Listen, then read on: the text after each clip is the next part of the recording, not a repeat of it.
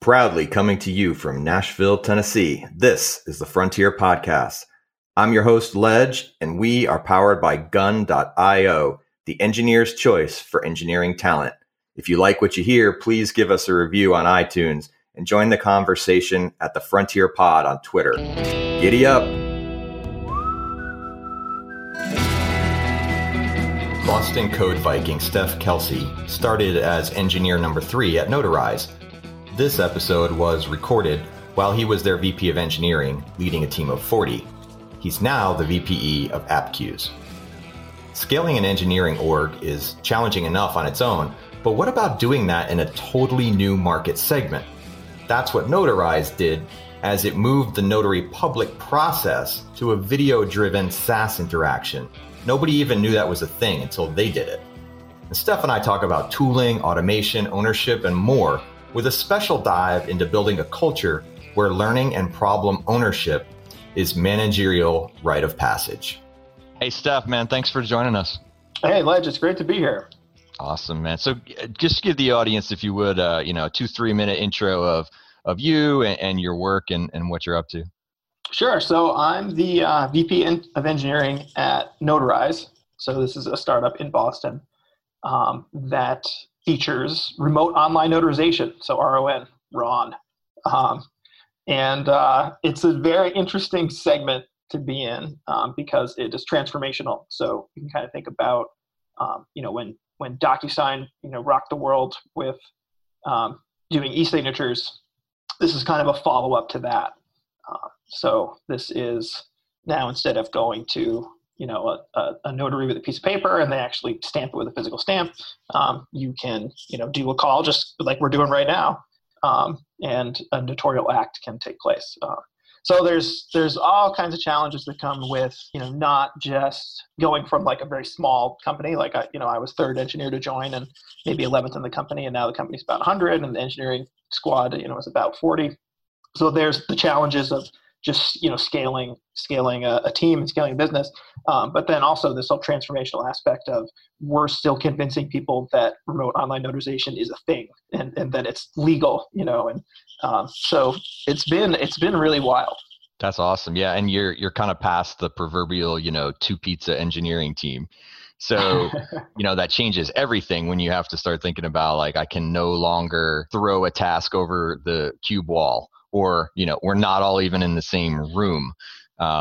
Forget about, remote and distributed, like you end up being like that in one building even, because you get to a point where now we're segmenting work across multiple teams. I assume you're an agile environment. How are you dealing with, the growing pains of doing that? What's it been like?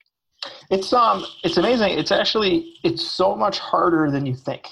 So when you're just one team around a table, and you just naturally share the same context just because everyone's in the same conversation because there's really only one conversation happening. It all just feels so natural and you just don't think about collaboration being an issue. You're like, well, we just do this. And it's fine. It's just part of our day to day. Once you start to split, once you're like, okay, now we're multiple teams that are worried about different things. And then once we move from a smaller office into the space we're in now. And that to me was the big moment, because now we're spread out in a much larger room where you can't really just like naturally overhear what someone else is doing. It's just not part of your day to day. If you want to do the math on that, you can be like, oh, that's twice as hard. That's 3 times as hard. It's not. It's exponentially harder once that happens.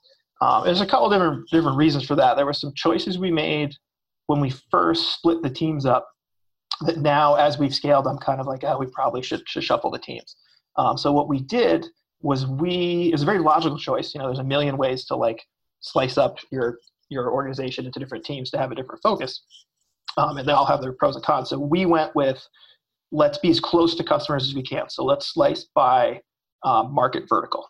And then what happens is that there's a bunch of unintentional side effects from that. And one of them is your code starts to partition the same way. So let's say you introduce like a new product feature that really should be like the platform. It really should be like a platform product. But because of roadmaps, you're like, well, what we're going to do is whatever team needs that first, they'll build it and then we'll all use it.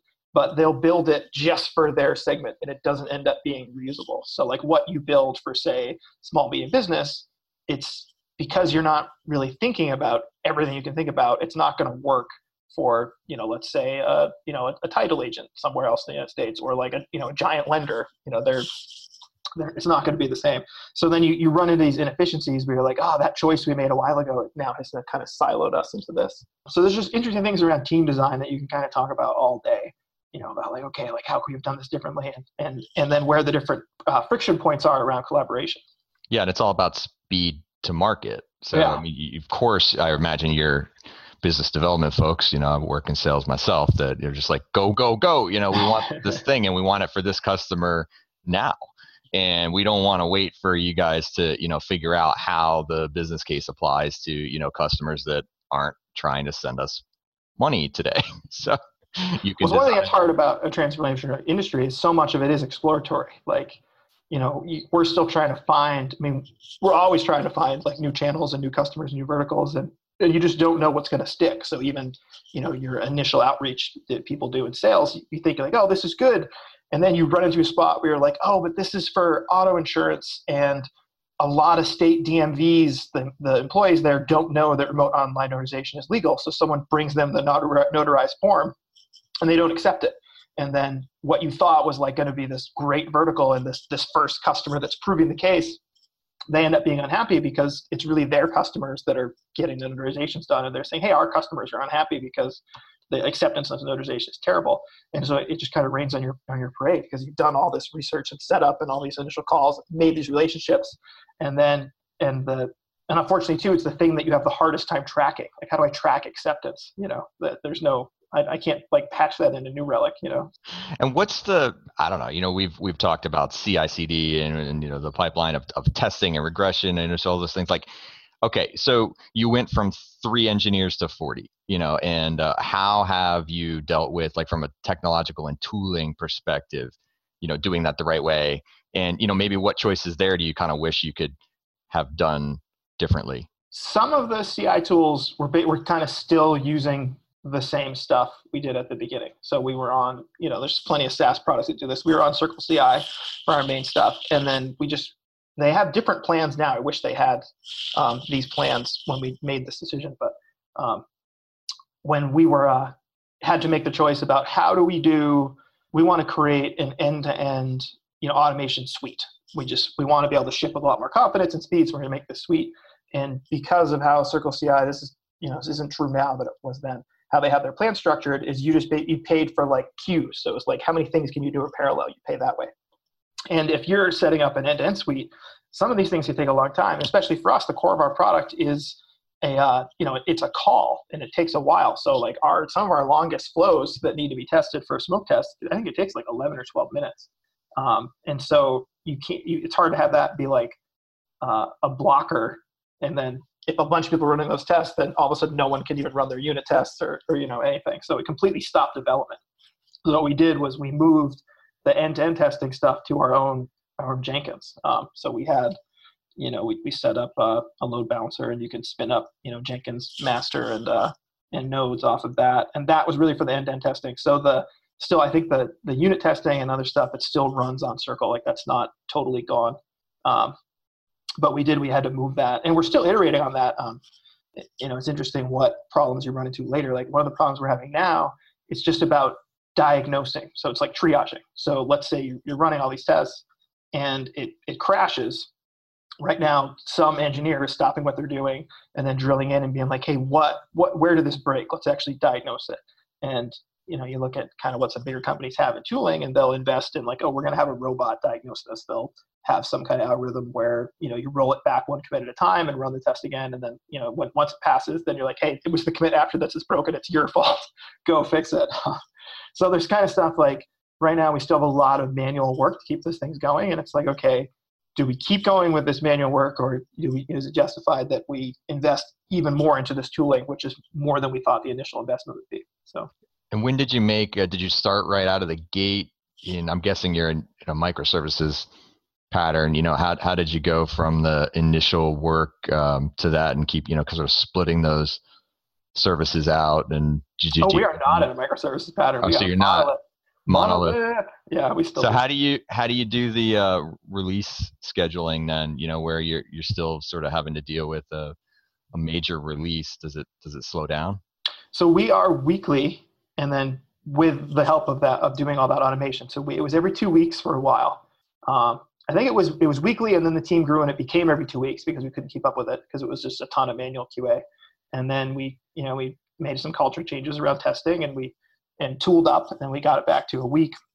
And we want to be faster. We were pushing to be twice a week, and then we ran into some issues just kind of maintaining the tooling. So, and then there's different ways to to release software every day. So the most ambitious way is to be like, okay, master is going to go out every day. And then there's other ways where you can be like, hey, master goes out once a week, but we're going to do a release candidate daily so that you can actually have a branch, and then eventually master will wipe it all out. So there's different ways to do it. We haven't really fully settled on that. We're still in that spot where we know we need to strengthen up the tools. So it kind of doesn't matter about the next step quite as much. And how do you do the support chain where, like I said, a given thing breaks and teams probably are largely allocated to, new feature development? How do you keep your scrum moving in the right fashion? If there's a production issue that pulls 3 engineers off, you can't get your stuff done for that sprint. Do you find that it slows down velocity or throughput? So most teams are not doing sprints, and that's actually why, is because it's really hard to be like, oh, we're doing this when you know that there's going to be production support stuff that's going to happen. So they're doing Kanban instead. You basically just leave a gap. You're like, oh, it's going to be. We put in a more robust incident response system, and so now we have someone on call, and they can kind of shield initial triaging of if someone reports that they think the platform is down. And then that also helped harden everything up. But platform does not go down. A lot of times we have miscommunications, because we have a live human on every transaction. There's actually a human notary that is on the other end of the line. Sometimes they can misinterpret stuff, or something will happen. They're like, oh, I think this actually is really broken. And we're like, no, that's just your one user. It's not the whole platform.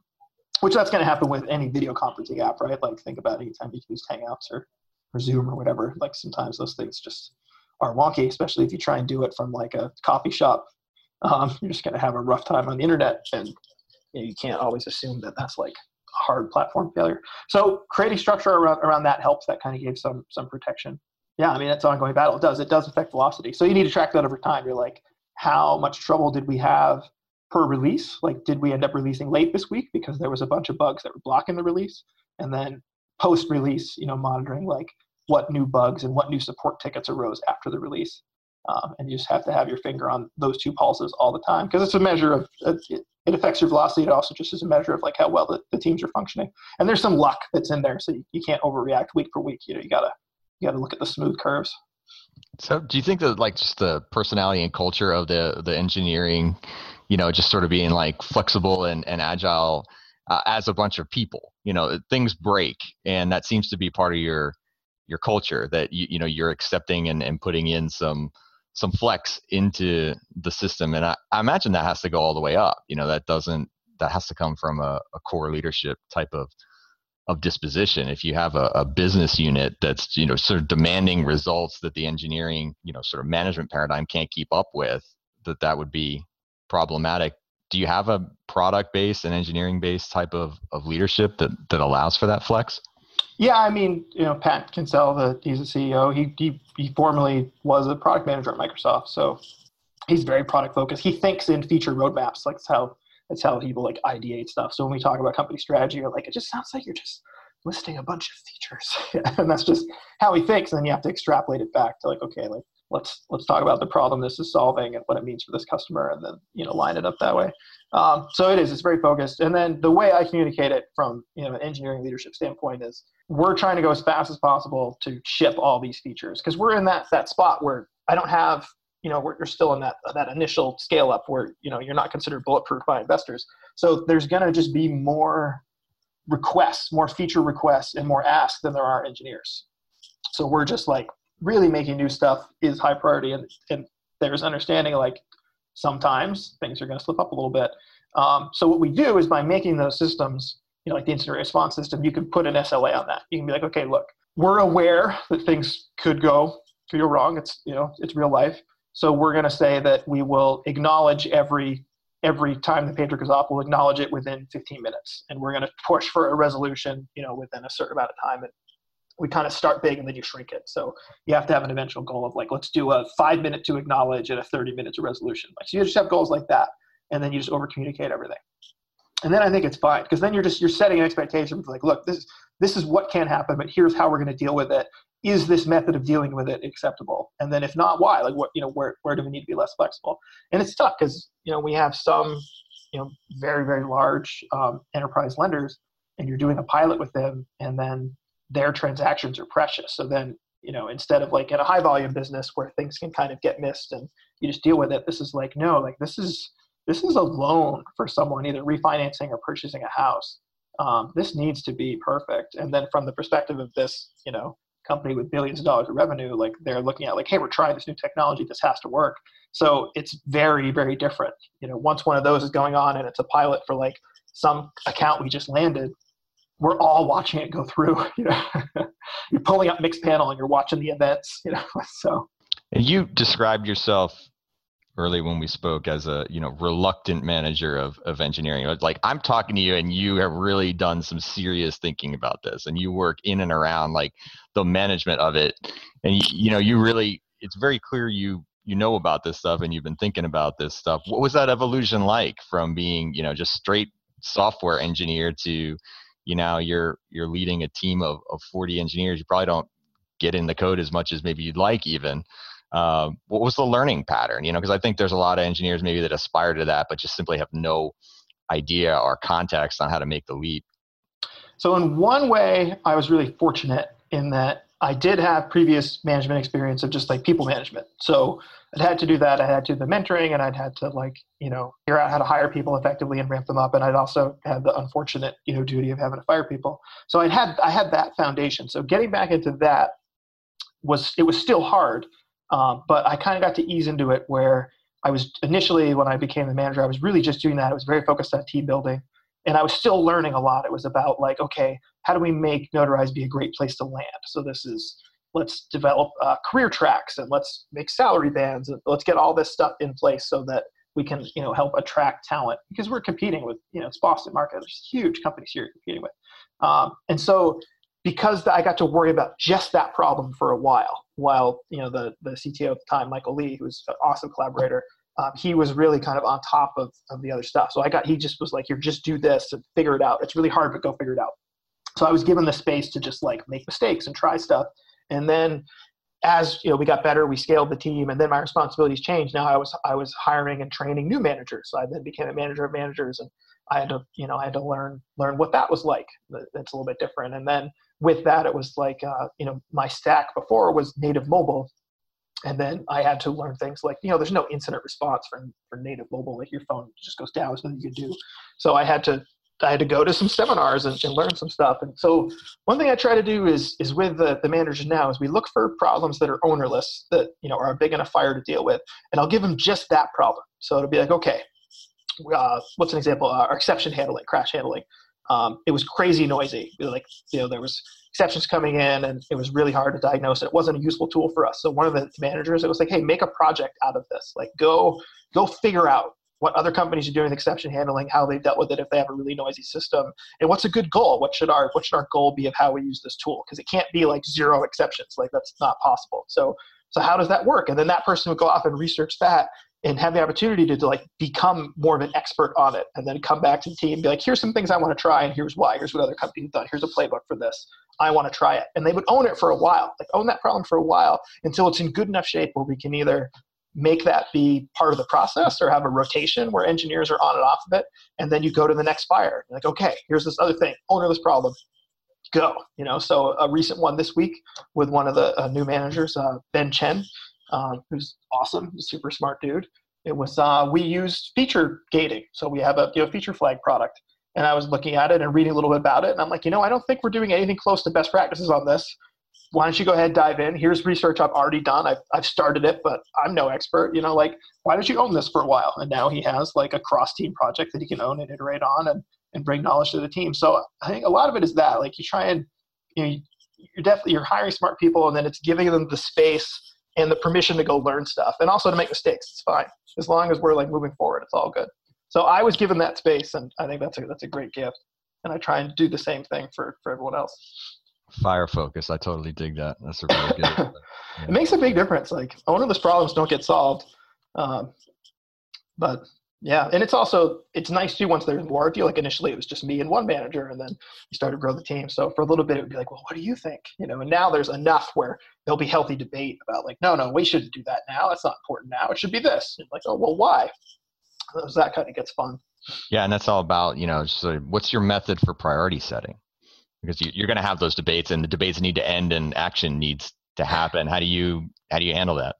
I mean, engineers will sit around and debate forever about yes. The right way to do a thing, and ultimately there's a few right ways. How do you choose and resolve after the healthy debate? So is this in the context of like this managers meeting, or in the context of like the platform team needs to know what to work on next? Well, it could be either one, but my guess is the managers talk on a more abstracted level about, like which fire is worth fighting isn't all that different than, which feature to build in which order. But there's probably less business mandate on the former than on the latter. The size of the group, so if you have just like 4 people that are having a debate about something,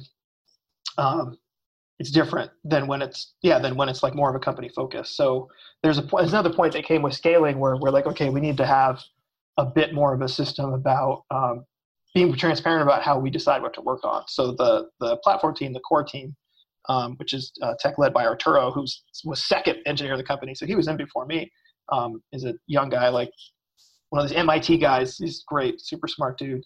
I kind of tasked him with like, here's some research I've done about pricing solutions and pricing problems. What do you think? Like, something we should try.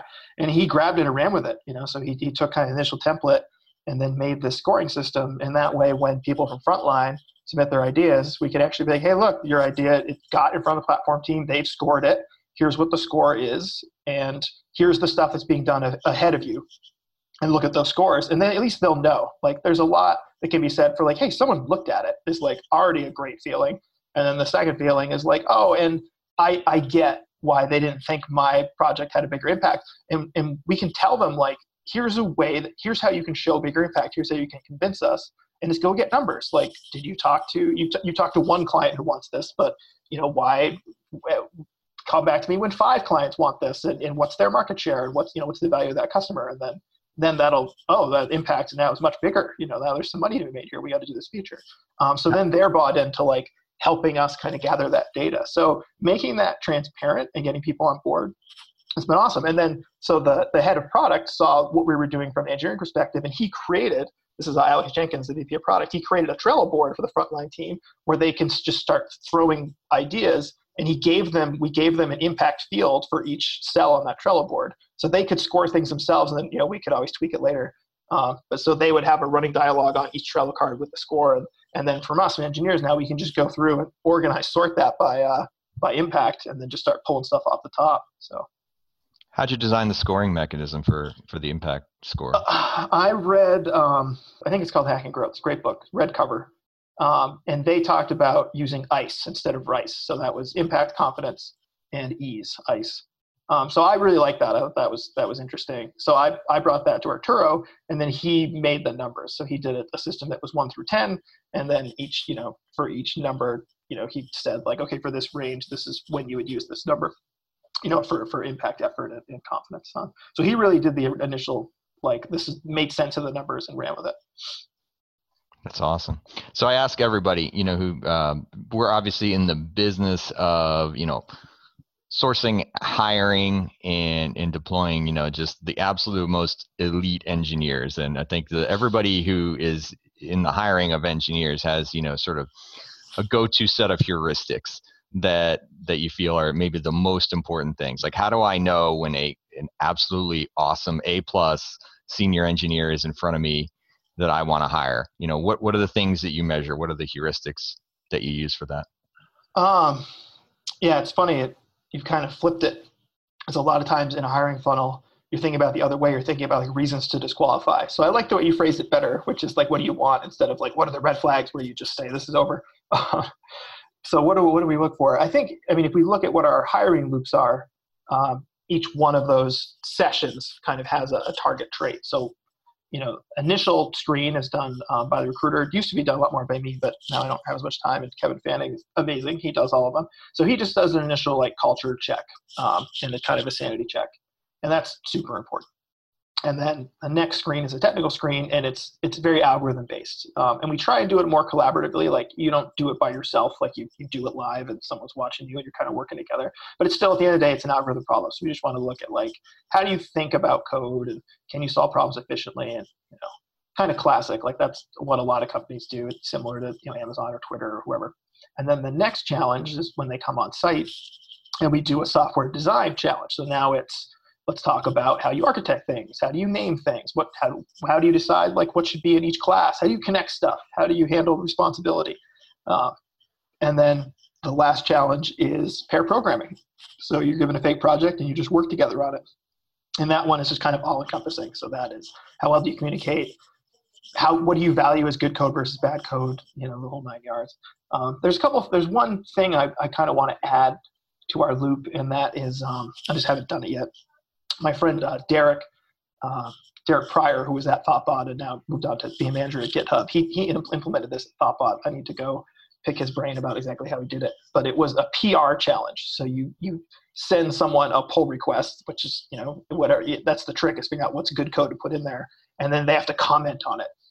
I really like that challenge. I want to do that. I want to do that here. But it's just a matter of I think you need to iterate on that for a while. So it's probably something I need to give to one of the eng managers and be like, hey, figure this out. First off, figure out how we could do it, how a robot can make a pull request and just email it to someone.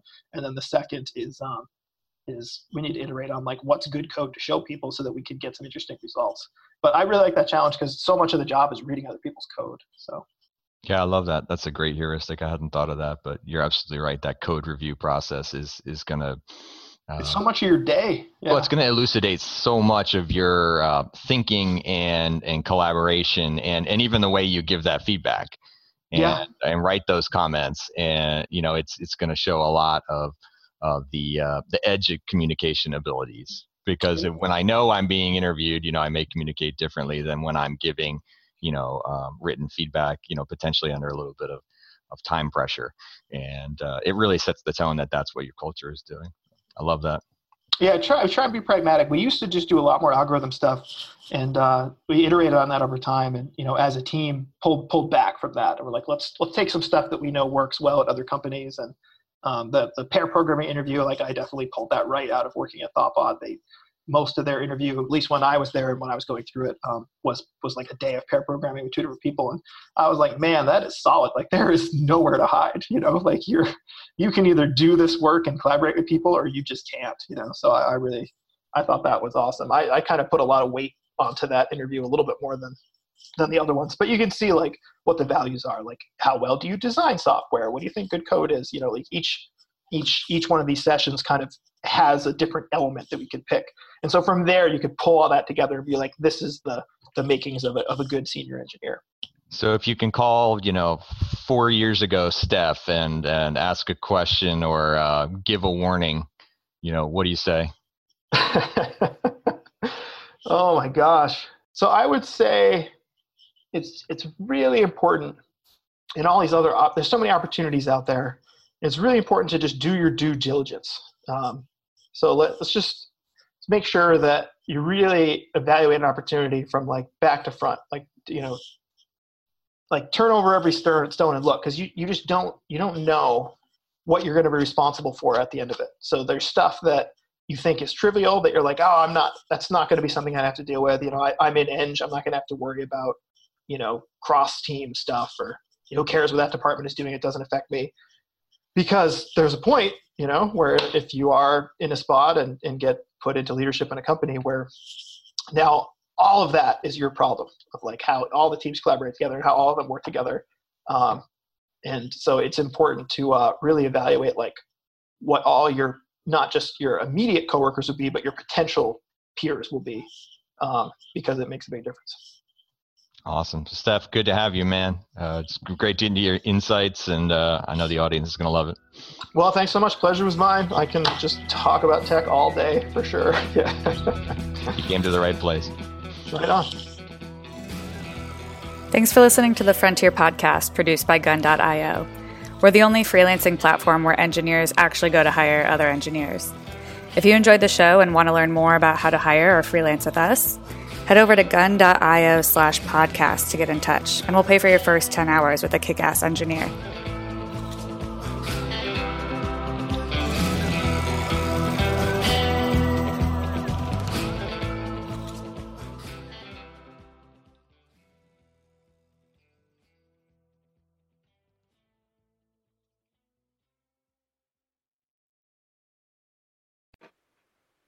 Thanks for listening to the Frontier Podcast, produced by Gun.io. We're the only freelancing platform where engineers actually go to hire other engineers. If you want to learn more about how to hire or freelance with us, head over to Gun.io and get in touch.